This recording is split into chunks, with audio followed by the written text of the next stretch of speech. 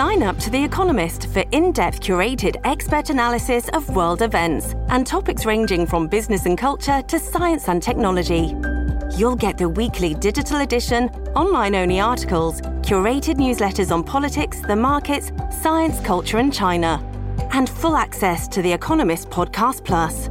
The Economist is independent journalism for independent thinking. Go to economist.com and get your first month free.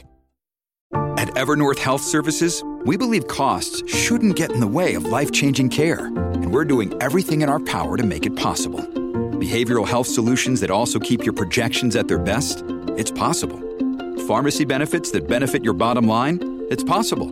Complex specialty care that cares about your ROI? It's possible. Because we're already doing it. All while saving businesses billions. That's Wonder made possible. Learn more at evernorth.com/wonder. This episode is brought to you by La Quinta by Wyndham.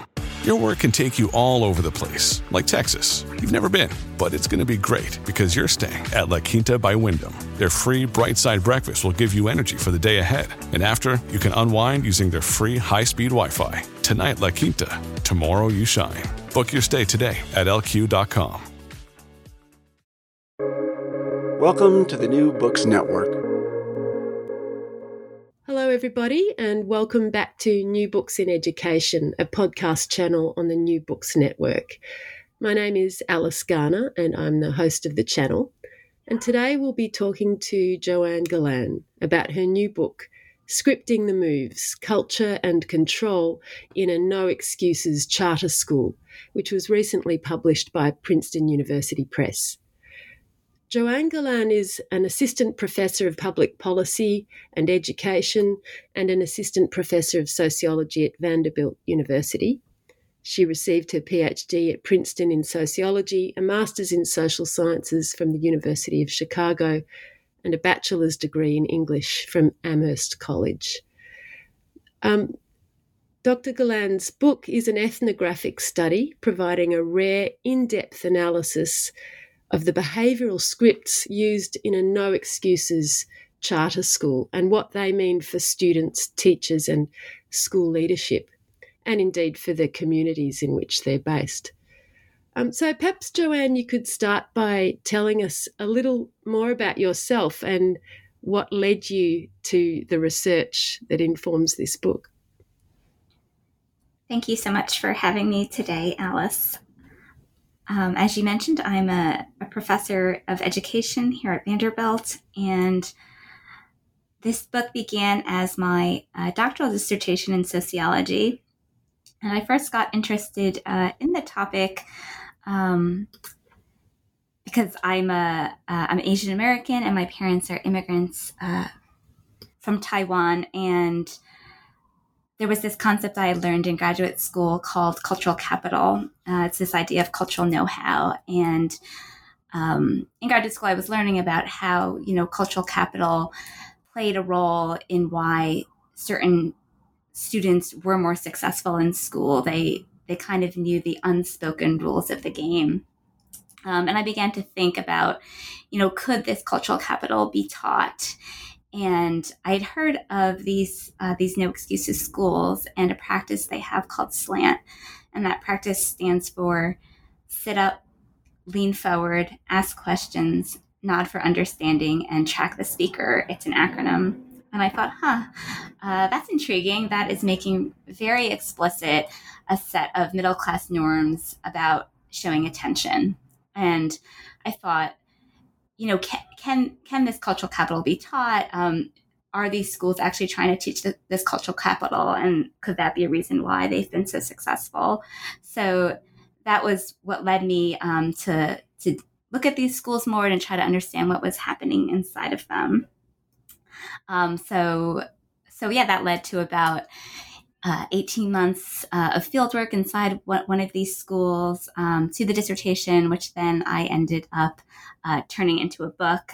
Spent a lot of time kind of rewriting that dissertation to make it more accessible and tell a more comprehensive story about students and teachers and school administrators at the school.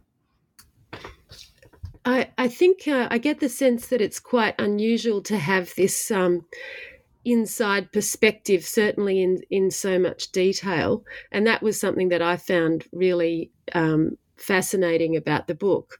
It occurs to me, before we get into what you observed and the conclusions that you came to, particularly for listeners who live outside of the United States, it might be worth explaining what a charter school is and where they sit within the broader US education system. Sure. A charter school is a public school of choice. That means, in the U.S. system, most students are assigned to a school based on where they live, based on their residence. That's called their neighborhood school. And the idea is that this can lead to some inequities, right? As we have residential segregation. So students who live in, more disadvantaged neighborhoods often are attending schools that are under-resourced, perhaps lower performing. So one of the ideas of charter schools was to sort of break this link between neighborhood and school so that students could attend, a different school that's outside of their local zone. So charter schools are schools of choice. Another difference, so families can apply to these schools and are typically admitted by lottery or some process like that. Another difference between charter schools and public schools is that they tend to be freed from many state and local regulations that govern traditional public schools. And this allows them to be more innovative or more experimental. At least that was one of the incentives behind, starting charter schools. There's research that shows maybe charter schools actually aren't that much more innovative than traditional public schools, but that's the idea. They can, for example, hire teachers outside of the teacher union, or they might be able to extend the instructional day or use a different kind of curricula or have a particular focus, like a focus on the arts or a focus on a certain language. How many charter schools roughly would there be in operation now in the US? Do you have those figures to hand, or at least a rough idea? Yeah, there are, I'm not remembering off the top of my head actually, but they serve about 6 to 7% of public school students in the United States. So actually a very, small percentage of students, but they are important in the policy landscape. And do they tend to be concentrated in urban areas? Is that correct? They're not. They are, yes. They are concentrated in urban areas and more likely to be serving students of color, low-income students. But they're also in, non-urban areas.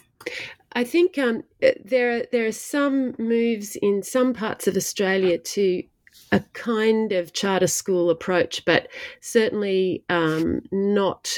It's certainly not as present, and it's been discussed but not implemented widely here. So I guess it's interesting also from the outside of the US to see how it's developed and where it heads. But we might come back to that.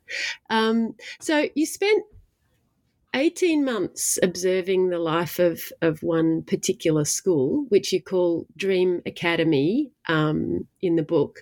I'm just wondering how you went about getting access, that kind of access. Yeah, these schools have been difficult for researchers and journalists to access. And this is actually one of the first books to have kind of take an in-depth look at these schools. And I think I probably just got a little bit lucky. So I approached a few of these schools and, some of them, had kind of formal processes. Some of them are part of networks, I should say. The original idea of charter schools, they would be these kind of standalone, distinct schools. But now what we see in the American charter school landscape is a lot of these charter management organizations, which are charter networks that run, dozens of schools or even hundreds of schools. And so I applied in some cases to these charter networks to get permission to study the school. But the school I eventually studied was just a very small kind of independent network with just 2 schools at the time. And I just approached the founder, the head of the school, and told him about my interest in cultural capital and my interest in kind of how these schools were teaching social and behavioral skills. That was kind of more my interest versus the academic side. And he said the school was also interested in that, so was receptive to having me come. And had gotten permission to study 2 different schools, one in a big network and one here. And why I ended up choosing this one is that he was, very open to my basically being able to view what I wanted, where the other school said, certain teachers, certain times. Here they kind of gave me free reign to observe what I wanted, and also gave me access to, some of the behavioral data they collected. So that was important to me. That is a really extraordinary level of access, and it does enable you in the book to talk across the range of different classes and activities, and even one-to-one interviews between teachers and leadership, which is really quite fascinating. Maybe if we talk about you began to explain SLANT, and it would be interesting to hear you unpack the kind of behavioural codes that you were interested in analysing, and also perhaps to explain a little what it meant to be a no excuses school, which is, I understand, the way that it was framed. What did that actually mean, no excuses? Sure, yeah. No excuses has come to categorize this group of urban charter schools that follow a very similar model. So in the States, these are networks, large networks, some of the largest charter networks like KIPP, Success Academies, Achievement First, Uncommon Schools. And they follow, as you mentioned, kind of a very rigid behavioral model. It's been called, sweating the small stuff.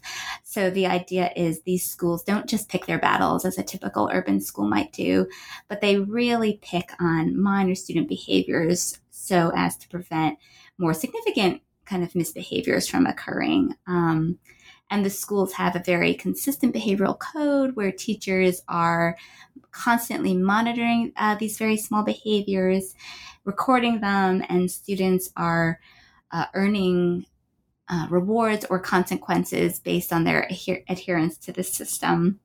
So, in the book, there's a list of, 30, 40 behaviors that these schools are monitoring, things from putting a head on a desk to rolling your eyes at a teacher to not following directions, and on and on. And the term no excuses itself, actually, it comes from sort of a more positive connotation.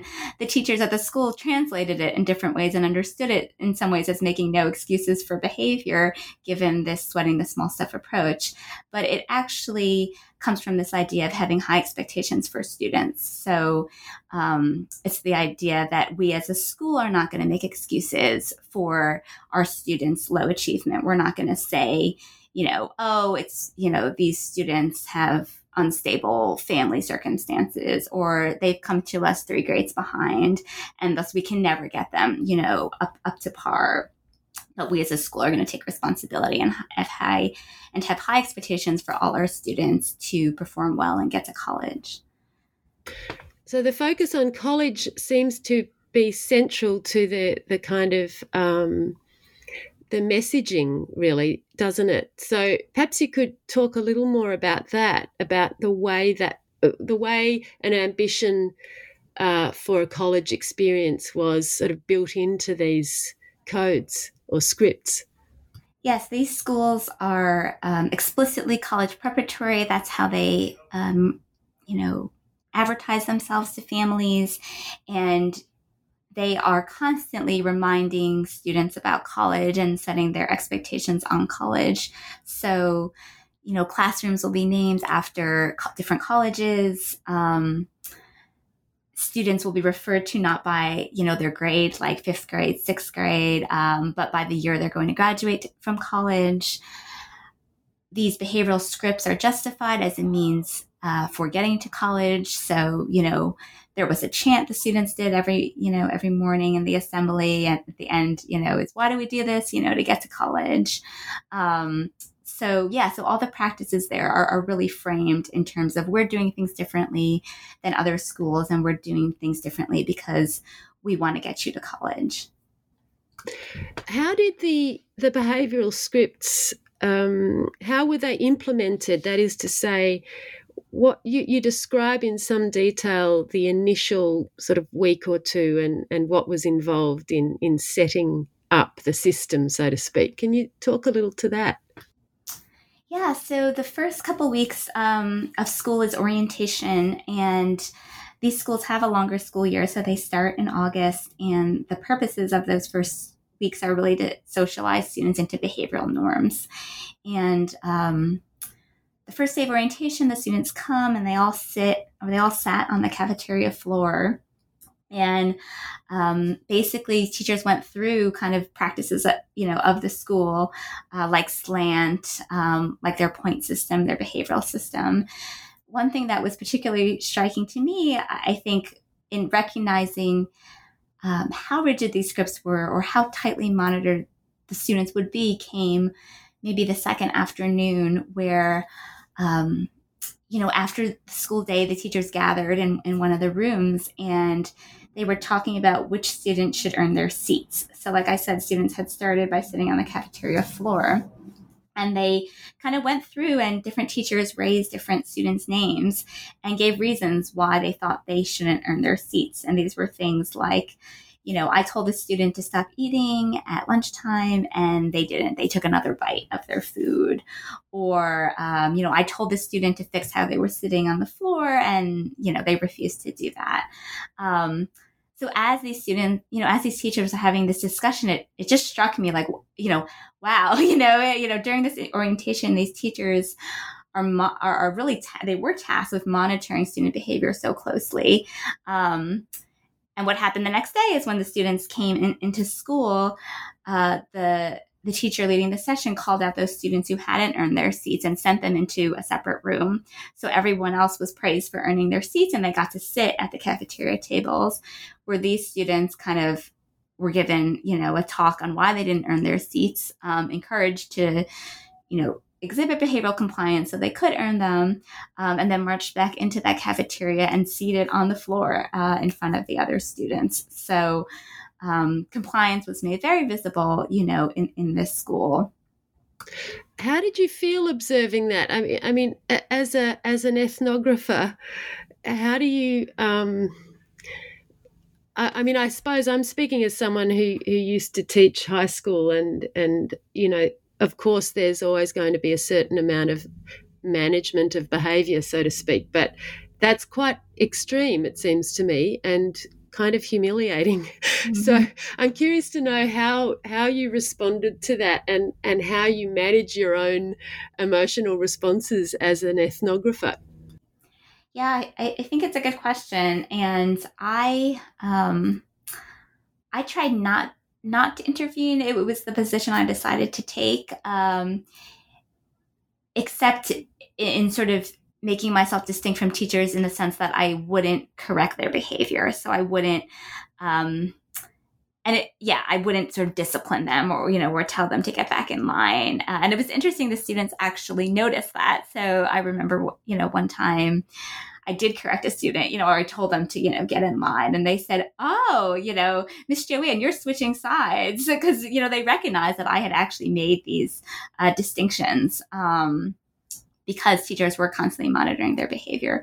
So that was the position, I decided to take, but I didn't, I didn't intervene, if there were places, where I felt uncomfortable, for example, another ethnographer might, ask the teacher, or something, why did you do that? Or question those practices more.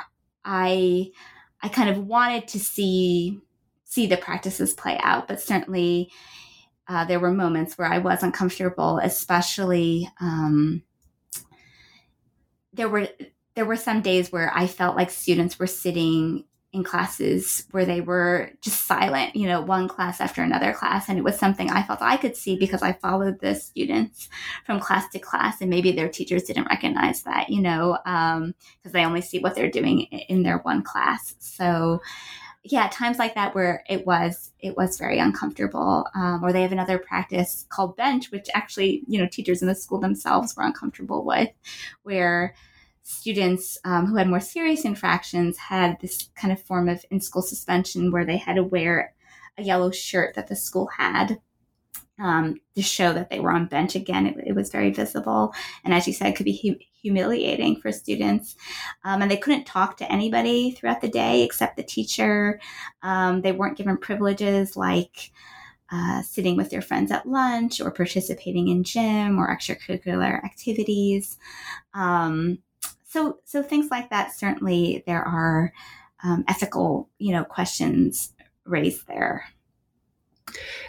Did you find, how quickly did you see the students, for want of a better word, settle into the program and sort of adjust to the expectations? Yeah, fairly quickly. I guess you could say. I would say, the first year is the hardest for students. So when I would interview students and ask them, about their adjustment, older students, they would talk about the first year being the most stressful. Just, even if they were good students, just learning to be in a space where you are, your behavior is constantly monitored, corrected, or praised. There was one student, whose mother I spoke with, who said that her daughter, her 5th grade daughter, had to stay home for 2 weeks at one point because she was so stressed from being set up as actually a positive example for her peers. But I would say that most students, relatively quickly learned the expectations. Now, whether they wanted to follow those expectations, is another question. Certainly there was resistance throughout the whole school year for some students and some teachers. But I think they learned what they were supposed to do relatively quickly. Did you find that students were able to articulate, I guess I'm curious to know, and you do talk about it in the book, but the way that they understood these behavioural codes and whether their feelings about the scripts changed over time as they moved through the school years. What are your observations on the students' sense of whether this was a good thing or not, I guess? Yeah, I think there was variation. So I think some students really appreciated the strictness of the school because they were comparing it to other schools they'd been at that they described as, just chaotic. And so they appreciated the order and the opportunity to learn. I remember a student who said, my other school was a zoo, and you couldn't get any learning done there.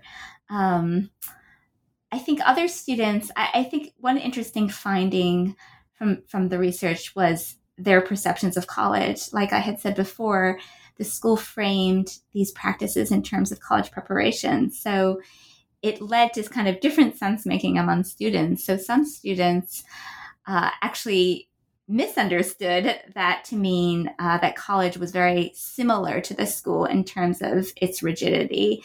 And I remember having this conversation early on and being surprised when I asked a student, what do you think college is like? And they said, oh, strict, and I said, oh, why do you think that? And they said, oh, because, the school is preparing for, this is a college preparatory school and the school is really strict.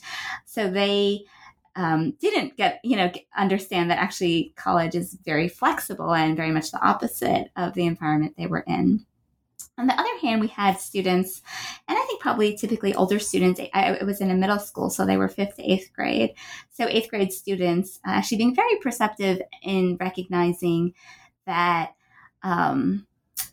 this school might not be actually, preparing them for the skills and behaviors they would need for college, saying that very explicitly, in a college, they're not going to give you, a consequence for not turning in your homework, or they're not going to ask you to walk silently down the hallway.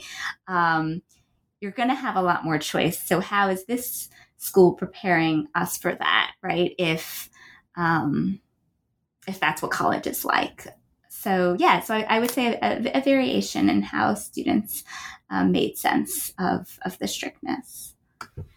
We might come back to that question about the extent to which the sort of regime in the school prepared students for real college as opposed to imagined college.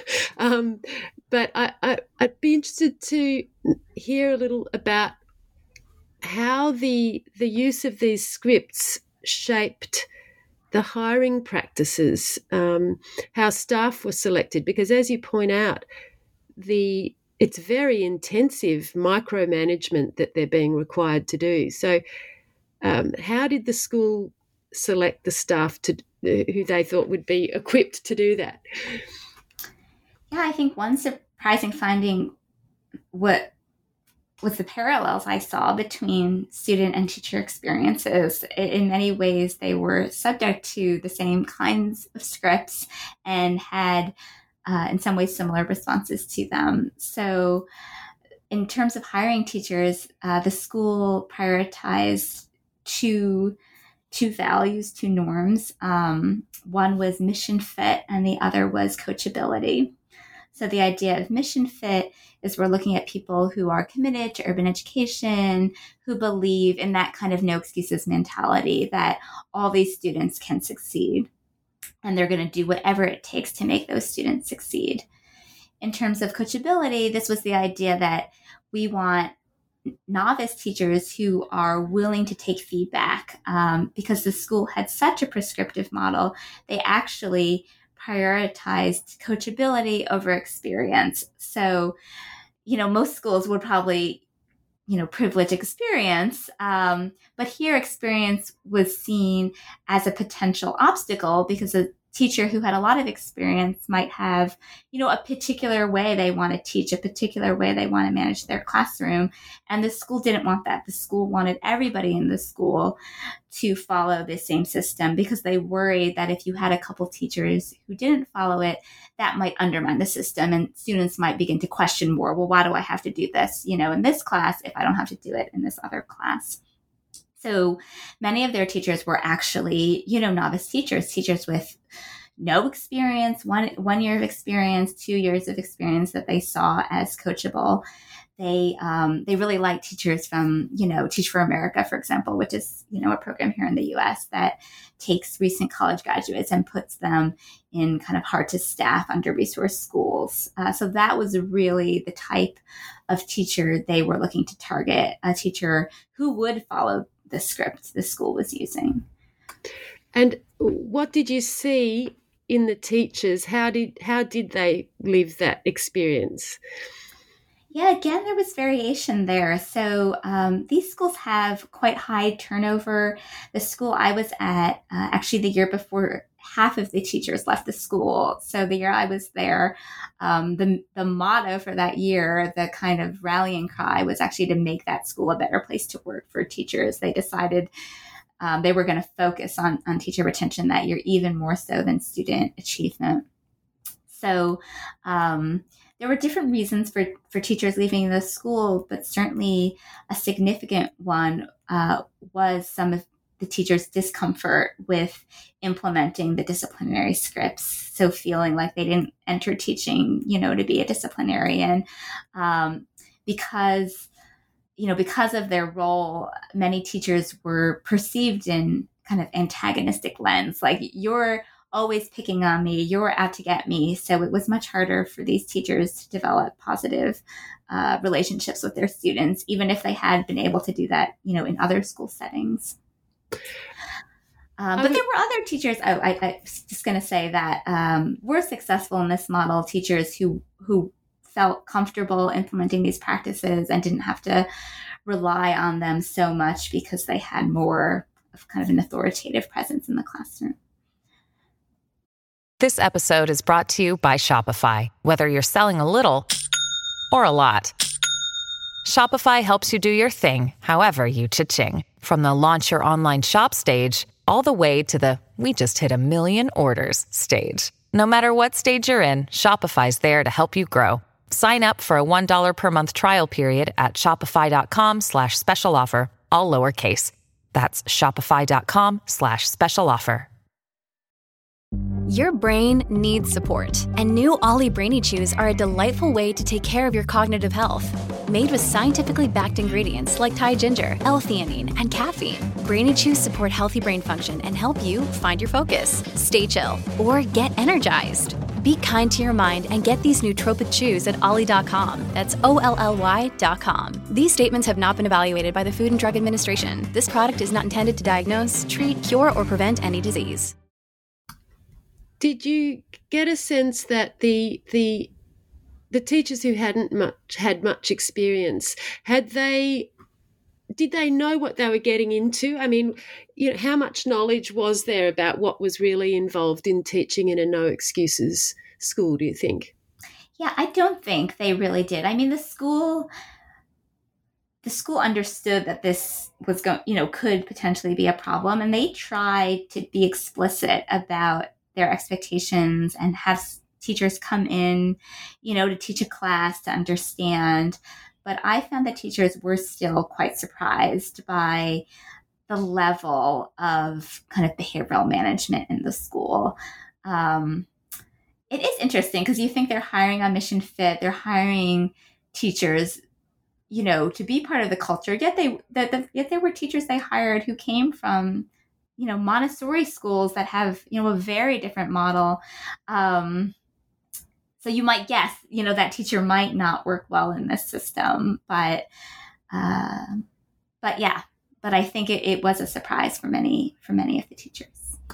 What happened if a teacher wanted to try to be a little innovative or, adjust the script somewhat to suit their kind of ideals or their comfort level or whatever it might be? How would the school respond to that? Yeah, so one positive element of the school was that they had a lot of teacher coaching and training. So teachers did feel like professionals, treated as professionals. So each teacher had a teacher supervisor who would come observe their class weekly and meet with them weekly to give them feedback. But the flip side of that, of course, is this idea of being kind of prescriptive about what teachers could and couldn't do. So in these coaching sessions, I observed a number of them. I saw teachers kind of,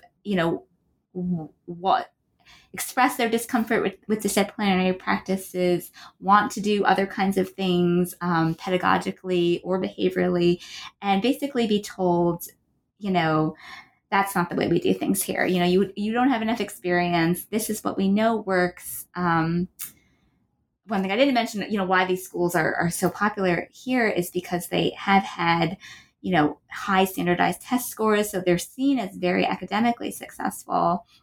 So the school kind of said, look, we're getting these great test scores. This method works. So, you just need to follow it. They were also told, if you want to do those things, you first have to get behavior down. So there was a teacher who wanted to do, say, more group work or more project-based learning. And she was told by her supervisor, you can't do that until, you have behavioral management down. So I would say, maybe some more veteran teachers had a little more leeway. But even among them, I had teachers tell me that, some of the fun of teaching was lost when they felt that they were still asked to adhere to these scripts.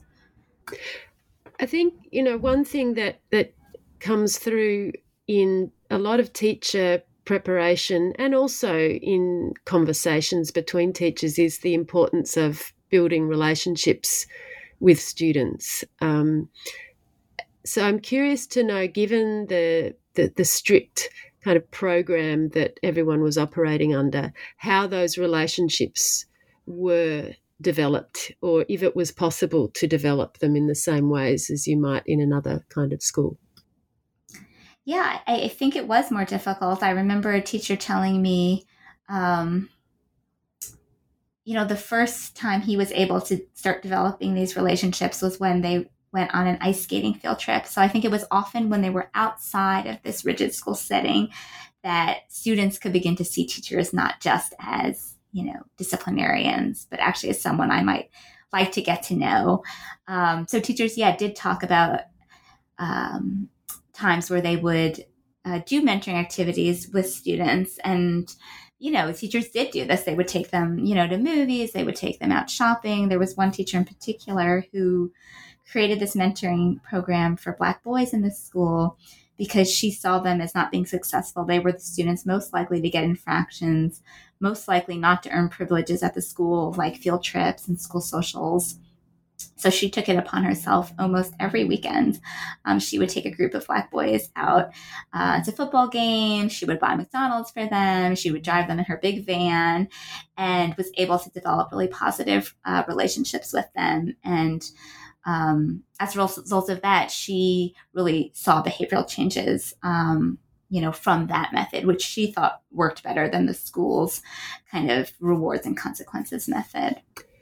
You talk in some detail about the relationship with authority and how Dream Academy had a certain set of expectations about the way students should interact with figures of authority.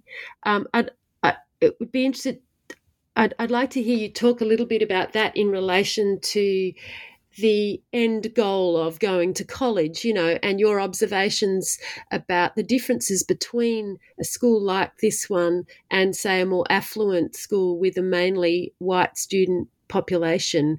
That was a very interesting part of your book. I wonder if you could talk a bit about that. Yeah, so the school certainly emphasized deference to authority and the idea that the idea that the teacher was right. So teachers were constantly monitoring behavior and sometimes they weren't right. So they would point out, they would accuse a student of an infraction, but the student, may not have actually been doing something wrong. Like, the student might actually have been trying to help somebody out, or was it another student was talking to, why should I get punished, for that? But, very early on, the student affairs leader pointed out, even if you think you're right, you need to kind of defer to authority. They did implement some things to try to address this issue of students feeling like they didn't have a voice and were treated unfairly. Something called putting up like 3 fingers and what they called the W sign, which stood for, when can we talk? So this was the idea that you have to defer to authority in the classroom, but you could raise your 3 fingers and maybe at a later time, the teacher and you can, talk through what happened. But it didn't work that well in practice just because teachers were so busy, so scheduled, and didn't always have that time to talk with students.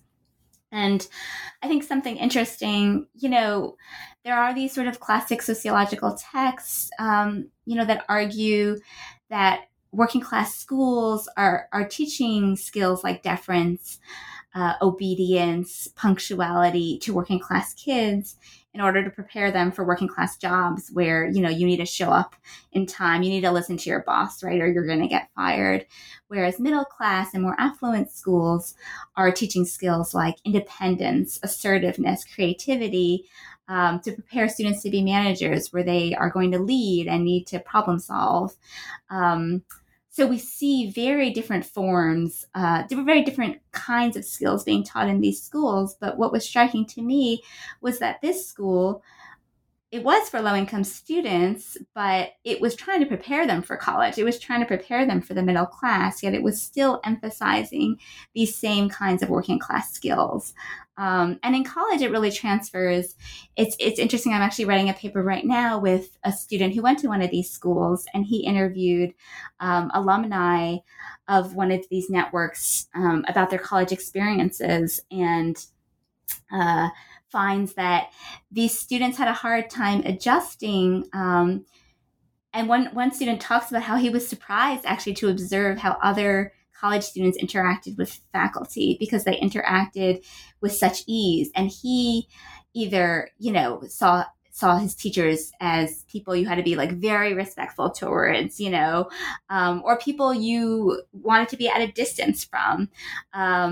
So had to learn in college, actually, no, like your professor is someone you can go see, for office hours. Your professor is someone you can, ask help from. So that's something we know, from research benefits students who kind of seek out those resources. And these students we're not learning that at this school. Did you get a sense that students that had gone on to college and were having that difficulty in adjusting, or perhaps from the work that the person you're working with at the moment is doing, were they able to identify the fact that the no excuses style education had perhaps had that effect? Or do you think that, I guess I'm trying to understand whether that was an identifiable sort of reason for, or whether it was one of a suite of reasons for finding it difficult to adjust. Yeah, they did point back to the things, particularly in the no excuses school, that they felt made their adjustment difficult. In this study, the students felt that they were academically prepared, so that was a positive, but some of the main obstacles were, these relationships with faculty. And the other one they talked about a lot was this idea of hand-holding, kind of in the no excuses school. They had gotten so many structures. So when these structures were removed, they weren't really prepared to kind of independently manage their time. So that was also a challenge for them that they also attributed, back to the very different culture they had experienced. Did you have an opportunity to talk to the leadership of Dream Academy about your findings? And you do discuss some possible ways of changing things. So you have some recommendations towards the end of the book.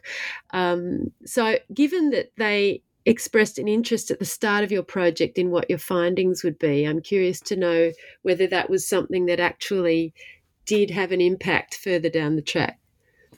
Yeah, unfortunately, I don't know. I did share with them, the findings that came out initially from the dissertation and some recommendations for the school, as well as a first piece I had written, and didn't receive much feedback.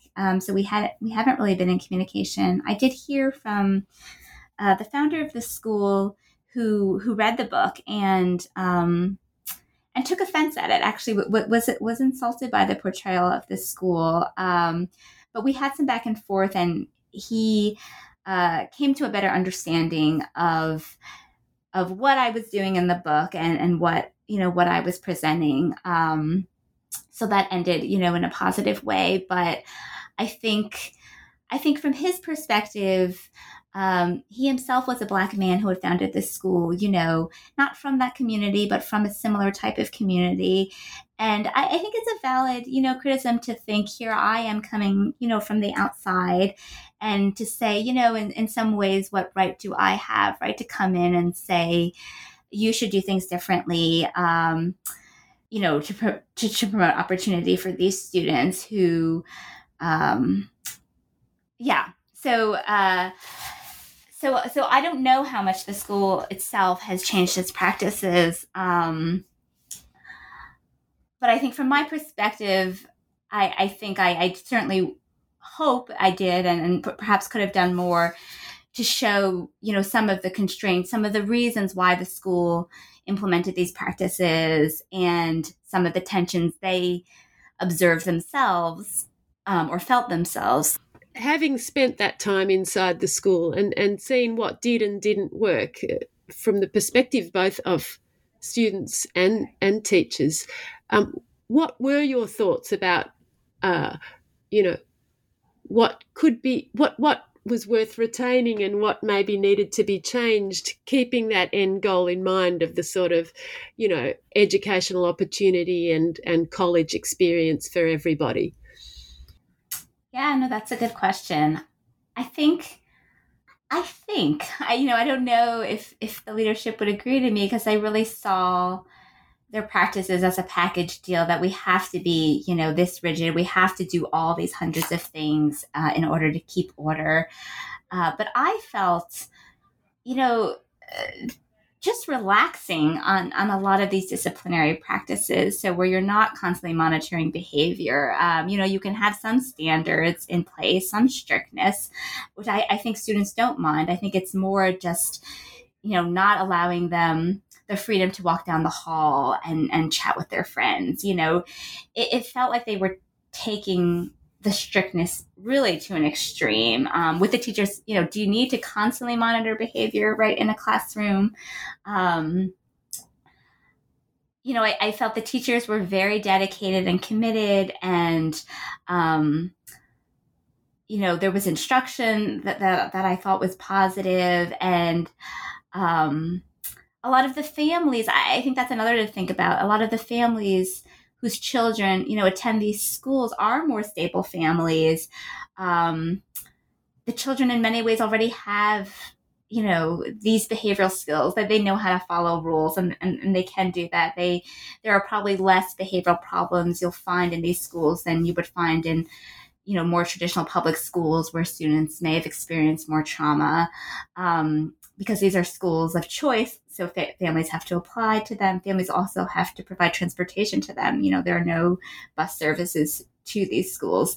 So in some ways, the student population you're working with is a more stable population that I don't think needs, right, these kinds of extreme tactics. So I think just, reducing those, giving students more room to express themselves, I think would make the school experience, more humane for them, and make it easier to develop more positive relationships with their teachers, which we know is key, to effective teaching and effective classroom management. You also talked about the, in a sense, the copying of the script across different schools, and the impact of that for leadership if they wanted to implement changes, or if they felt that something wasn't quite right, that it affected what they could and couldn't do. Could you talk a little bit about what the opportunities were for being innovative as a leader within one of those schools, or not? Yeah, I felt that was an interesting paradox too, the idea that charter schools were formed to be innovative and experimental. And yet what's happened in the field is a successful model, emerged, this no excuses model. And so urban education being so difficult as it is, what these kind of young new school leaders did is they copied that model. They said, hey, here's a model that works, so we're going to implement it. And that's really how we see so many schools, dozens of schools in these large networks that really follow this same model. And I think once you have this model that didn't develop organically, but was really a model you copied, and a model really based on control rather than teacher expertise and experience, it does make it difficult to change it, because you're afraid that if you change it, you're going to start losing control. And you may not have the staff, really to be able to do that effectively. So you may not have the teachers who, are able to build positive relationships with students, who have that cultural competence or community knowledge to do that, right? Any new teacher, struggles. So if you have a teaching staff of teachers who have only 1 or 2 years of experience, I think it's going to be difficult. So I think that really limits innovation. That's not to say there isn't any innovation there. I know there certainly are networks that are less prescriptive with their individual schools and give individual schools more autonomy over their practices. And there are certain schools that have begun to experiment with for example, different kinds of disciplinary systems like restorative justice systems. So it's possible, but I think, a school leader who's trying to maintain order, trying to raise test scores, the incentives towards making change may not be so high. I'm curious to know whether in the teacher education courses, whether I'm trying to think what the terminology is. It varies from university to university and country to country, but whether the student teachers are learning about these different approaches to schooling systems and the potential scripts that they might meet if they end up working in a charter type school, as opposed to perhaps a different set of structures and approaches in other kinds of schools. Is that something that's being explicitly taught to student teachers? I don't think across the board. And one interesting thing is that these charter schools themselves are forming their own teacher training programs. So they are finding, traditional programs kind of perhaps too theoretical, not giving, enough practical guidance to their teachers. And in order to kind of get a head start to actually find teachers who fit their model, they're just training them themselves, So teaching them the kind of techniques that there's this popular book by Doug Lemov called Teach Like a Champion that's used very readily in schools like Relay Graduate School of Education, which was founded by these No Excuses leaders. And I've been recently learning about other programs that are that have been started to train teachers specifically for one school. The critique of these programs is that they're kind of giving teachers this technical toolkit and not giving them sort of the theoretical foundations to know how or why to use certain techniques. But I have talked with teachers who've been through these programs and feel that they are also getting, more about sort of social context and theory alongside of practice. Yeah, that's very interesting. And in fact, I'm thinking that when you did your observations in the school, that was back in, was it 2012 or 13? That's right. So quite a bit of time's passed since then, and I'm wondering how the landscape of charter schools, no excuses schools, has changed in that time. If you've observed any new developments.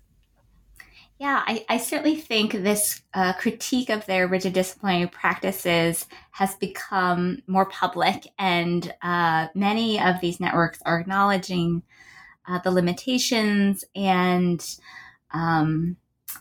making sort of announcements to change. So in the past few years, especially here in the States with the Black Lives Matter movement, you are seeing, schools like the KIPP network, the Noble network in Chicago, apologizing to their alumni for racist disciplinary practices and committing to changing those practices. At the same time, I mean, I hear from, teachers who've come across my book or come across some article on my book on a regular basis. I continue to hear from them, and they tell me, what I read is so similar to what I'm experiencing in my schools. And I also have heard from students and alumni saying the same thing, that these types of practices persist in their schools. So I think it's great to see some of these schools rethinking, reflecting on their practices, making changes. But I think there is still a lot of change that can be done. So on that note, what are you working on at the moment? And is it still connected to that work, or have you moved into new areas? Yeah, so there are a few things that are connected. So this piece I was mentioning on the college experiences of No Excuses alumni I'm working on with Michael Martinez. And I've also been working on sort of a broader overview of kind of school choice research in the past 15 years and what have we learned about school choice and its how does the research rub against the theory for expanding school choice? So including charter schools, but also other kinds of school choice options we have here, like magnet schools and vouchers. My empirical work has gone a little bit of a different direction. It's related to my interest in how children learn these kind of social and behavioral skills, but instead of in the school setting, I'm looking in the family setting. So I have I've been working with some collaborators on this video project where we recorded families with young children ages 2 to 4 inside their homes for 2 weeks. So we put actually, standalone video cameras in kind of up to 4 rooms in their homes. And I've been watching those videos, examining how families from different social class backgrounds and racial backgrounds socialize their children into different skills and values. That sounds extraordinary. I really look forward to reading about it or seeing it. Is it something, how are you going to present your findings, do you think? Will it be another book or are you looking at some kind of audio-visual? Yeah, it will be a book or articles because unfortunately the data are, protected. They're confidential. So we unfortunately can't show the videos themselves, which I think would be fascinating. I'll have to describe what I see. Well, that sounds really interesting. Please keep me posted as that work evolves and when you publish anything about it. And I'd really like to thank you for taking the time to do this interview. And I encourage listeners to read the book because it's meaty. There's a lot in there, and we've touched on some of the key elements, but I think you'll find there's a lot more in there that we haven't had time to discuss. Well, I really appreciate, you're taking the time to engage with me on the book.